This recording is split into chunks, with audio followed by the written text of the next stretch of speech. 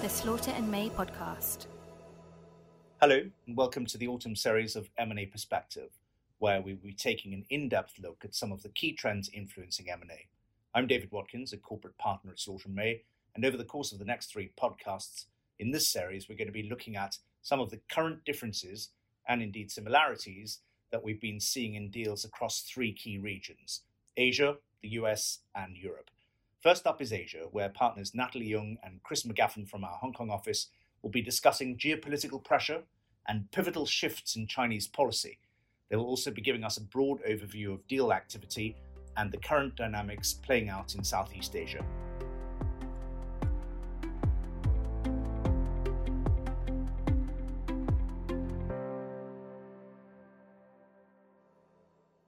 So if I can start then by talking about some of the geopolitical tensions. You'll all be familiar with the background, but maybe I can give a sort of perspective from in Asia. I think 20 years of Chinese growth economically and influence was something people over here were very proud of, and only recently there was much more of a pushback from overseas.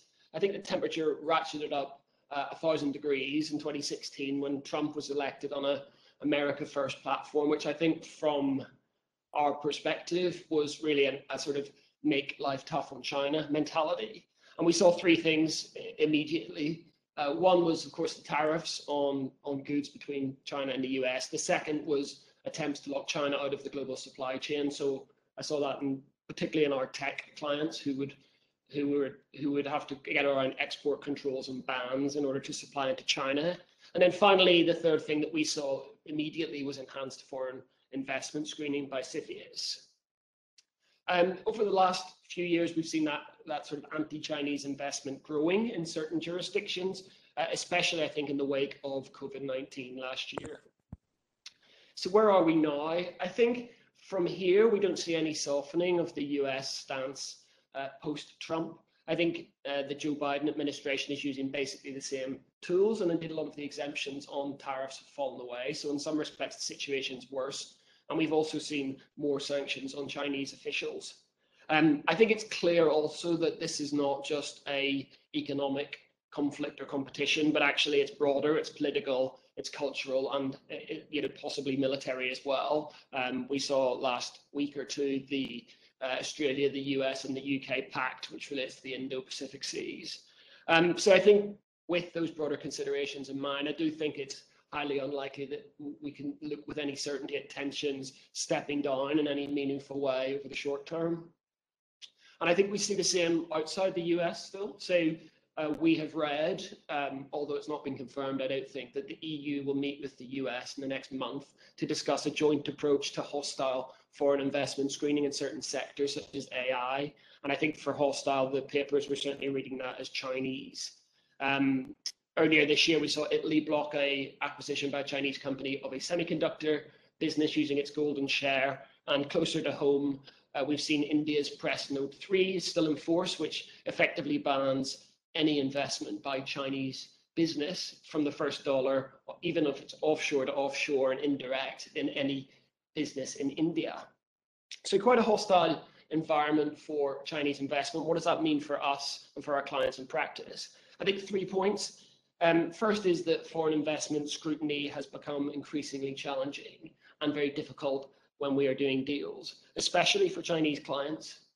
I think global foreign direct investment review is now something that we do as a routine gating item in our transactions, along with merger control. So right at that first step, and frankly, it's a bit of a headache. So Natalie and I both worked for SF Express, a Chinese logistics company, on their recent purchase of a controlling stake in Kerry Logistics, which is Hong Kong listed but has business globally. And when we ran the first review, we found we had 49 foreign investments to deal with on the foreign direct investment review.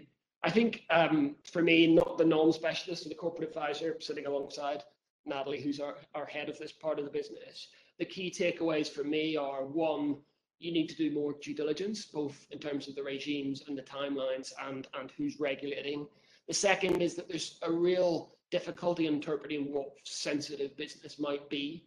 and it seems to change as policy considerations change, which in turn makes it really challenging to know how regulators are going to react to a particular transaction.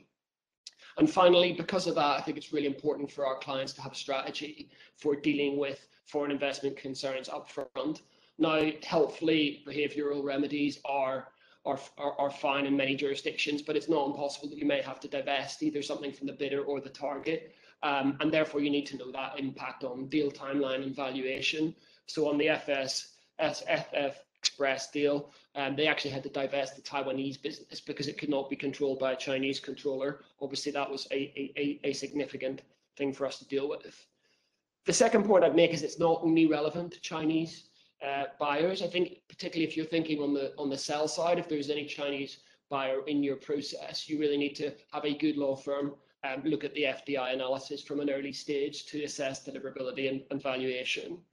And then the final point I have on this kind of geopolitical piece is, as we look a bit further down the horizon, I do have concerns about whether we're going to effectively end up with a world where you have two different spheres of influence. So you have sort of the US and its allies, and they have their own tech and governance standards.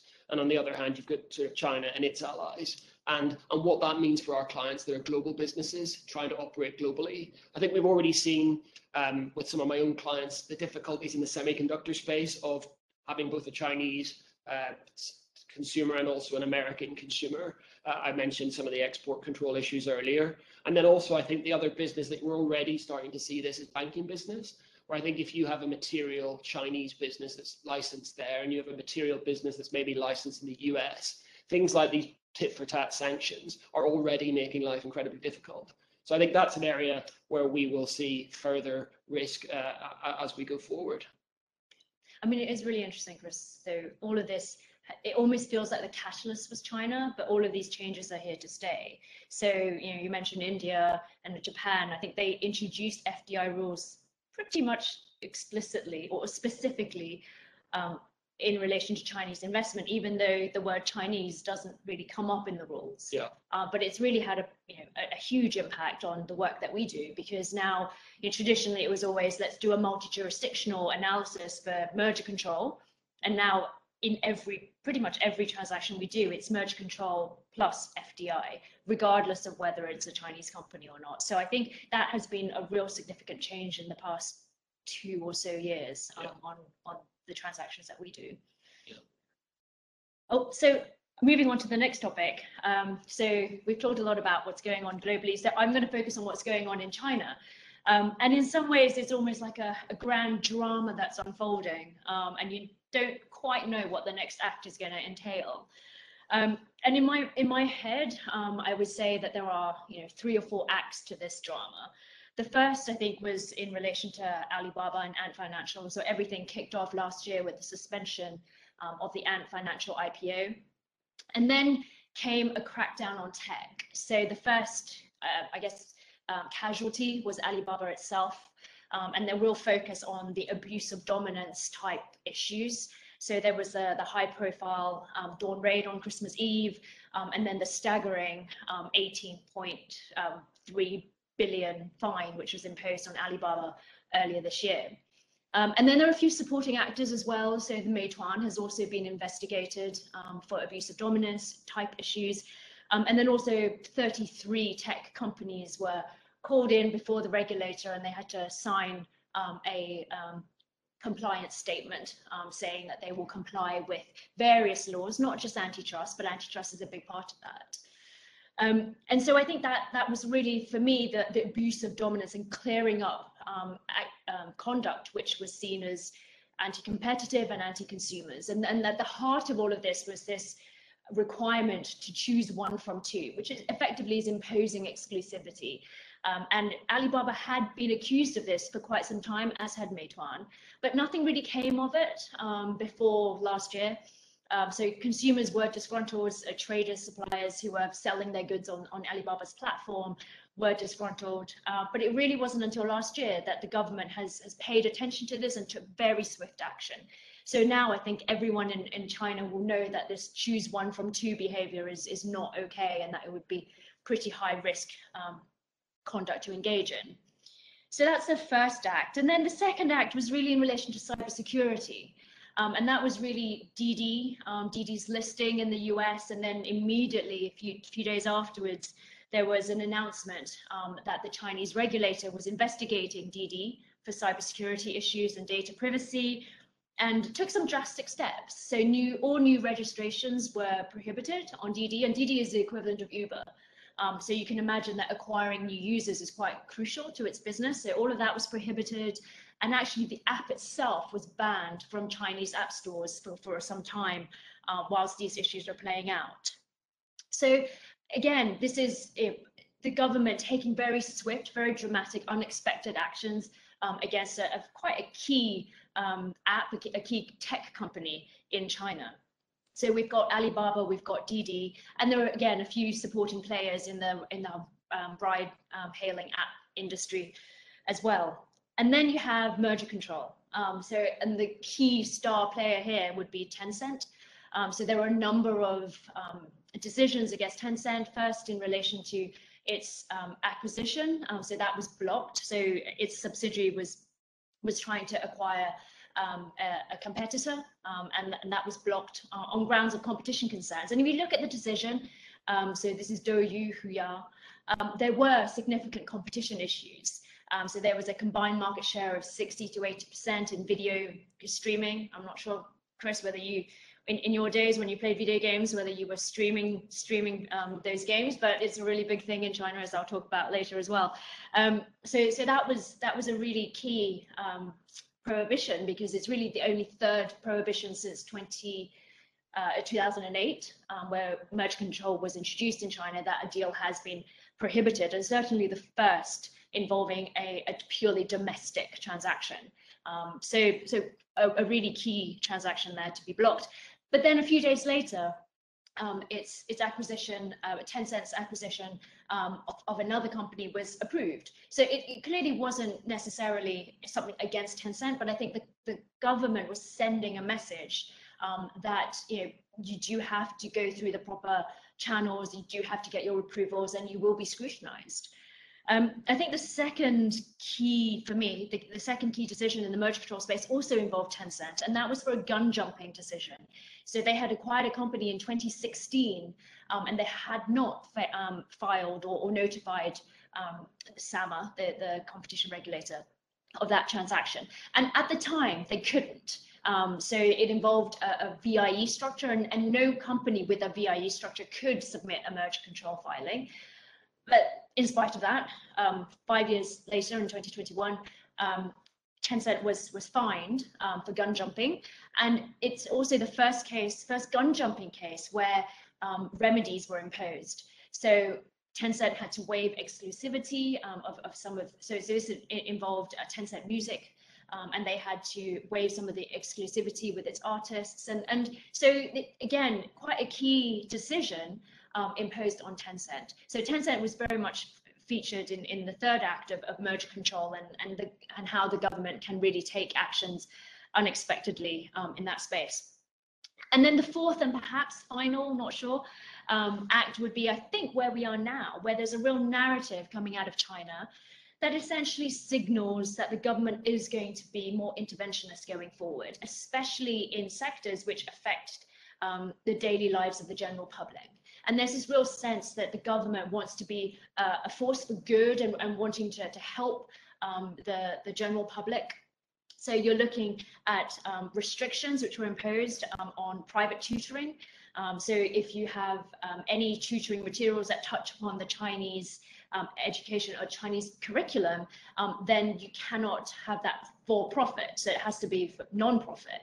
And that obviously is a key change to the entire industry overnight. So you're looking at private education, you're looking at gaming restrictions. So if you're under 18 in China, you can only play online video games for 3 hours a week, which, I don't know, Chris, how would that have affected you as a child? Now, would have been quite significant, right? It's a pretty significant incursion into someone's liberty, frankly. Yeah, exactly. In what looks like a sort of inconsequential area, because this is gaming, video gaming, not gambling.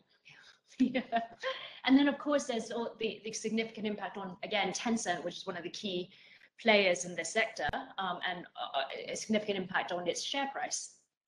And then you've got the property sector, where property developers will look at Evergrande and see that the government's priority is to ensure stability in this sector, and will want to ensure that property isn't used for short-term economic stimulus. So there's going to be, a real focus on not flipping properties in the way that we see a lot of in Hong Kong. So that's again a key significant change. And then recently there was a ban on crypto trading and crypto mining, which again will have quite a significant impact, given that there's quite a lot of that in China, and it previously had been at the forefront of a lot of this. And then there's going to be, I think, more to come, because there's this whole narrative of common prosperity, and that's going to manifest itself in various forms, including, for example, ensuring that very rich entrepreneurs will not be able to take their cash out of China, and that can be evidenced by not only the crackdown on US listings, but also the recent Blackstone's attempted acquisition of Soho, which would have made the founders really rich, and then that was withdrawn earlier this month. So my takeaway of all of this is that there's going to be greater uncertainty in the regulatory landscape in China. And if you look at the past 12 months, there have been pretty dramatic actions taken in a very short space of time. And for me, what's interesting is that the Chinese companies are very obedient. There's no appeal, there's no real legal challenge to all of the steps that have been taken. And that's culturally the way that Chinese companies react to these sudden changes. So I think there's more uncertainty to come in this space. And it's quite hard to say today what that uncertainty does for foreign deals. We're not seeing the effect yet, but I think if you look at the stock market, the Hang Seng is off, what, 20% in the last couple of months. It's been a really volatile and rocky time. And I think obviously that's the most immediate way that one sees how foreign capital sees these moves by the Chinese government. So the third and final point we wanted to touch on briefly is what we're seeing in Southeast Asia. Just to start with 2020, I think it was a really bad year for the region, difficult for the economies and for M&A activity. That was largely driven by COVID-19's first wave being really there, and then we saw the lockdowns rolled out. So really from Q1 of last year, we saw a really chilling effect on the economies and also on M&A deal flow. Over the year, value of deals was down 25%. And if you took out one big acquisition, which was the Tesco's disposal of its Thai Malaysia business, value was actually down 50% in the region. Well, what have we seen so far year to date? Unfortunately, it's not been a very smooth recovery yet, and a bit of a mixed bag. We are seeing really significant outbreaks of COVID, despite continuing tough restrictions, and we have basically no international travel yet due to onerous quarantine requirements. So we've seen, particularly tough times even in Singapore, in Thailand and Malaysia at the moment, which are key markets for M&A. That being said, we are seeing M&A pick up despite the challenges, although it is my experience that it is taking a long time to do deals. I think partly just because we cannot get around and sit in a room and cut through issues. And I think also with the recent outbreaks again of COVID, valuations are becoming uncertain. In the medium term, though, we do see as the pandemic fades and monetary policies remain loose, we do see Southeast Asia returning to be a key driver of activity for our clients and also then for us in M&A. And I think three key reasons for that. One is, slightly ironically, given what we discussed at the start about US-China tensions, I think Southeast Asia should become a beneficiary of that as a destination for manufacturing as companies seek to diversify their supply chains. The second point is that Southeast Asia has been incredibly clever about putting in place this ever-increasing network of free trade agreements, which makes it very attractive as a place to build things. So last year, at the end of 2020, they put in place the Regional Comprehensive Economic Partnership, which also included China. And effectively, that created the world's largest free trading bloc, covering about 30% of the world's population and economy. And then the third and final reason is just the economic and demographic fundamentals. And that is that we have this growing, young, educated, getting wealthier group of people in Southeast Asia as it moves up the value chain. And what that means is that you now have increasingly got consumer markets as well as manufacturing markets in the same place. So overall, despite the sort of turbulence that we're seeing at the start, I think we do expect to see clients return to Southeast Asia to do deals, and not just, I think, for manufacturing, like maybe was the focus in the past, but actually also for growth as well as the consumer market increases there. For more information on this topic, or to hear our other podcasts, please visit www.slaughterandmay.com. You can also subscribe to the Slaughter and May podcast on iTunes or Google Play.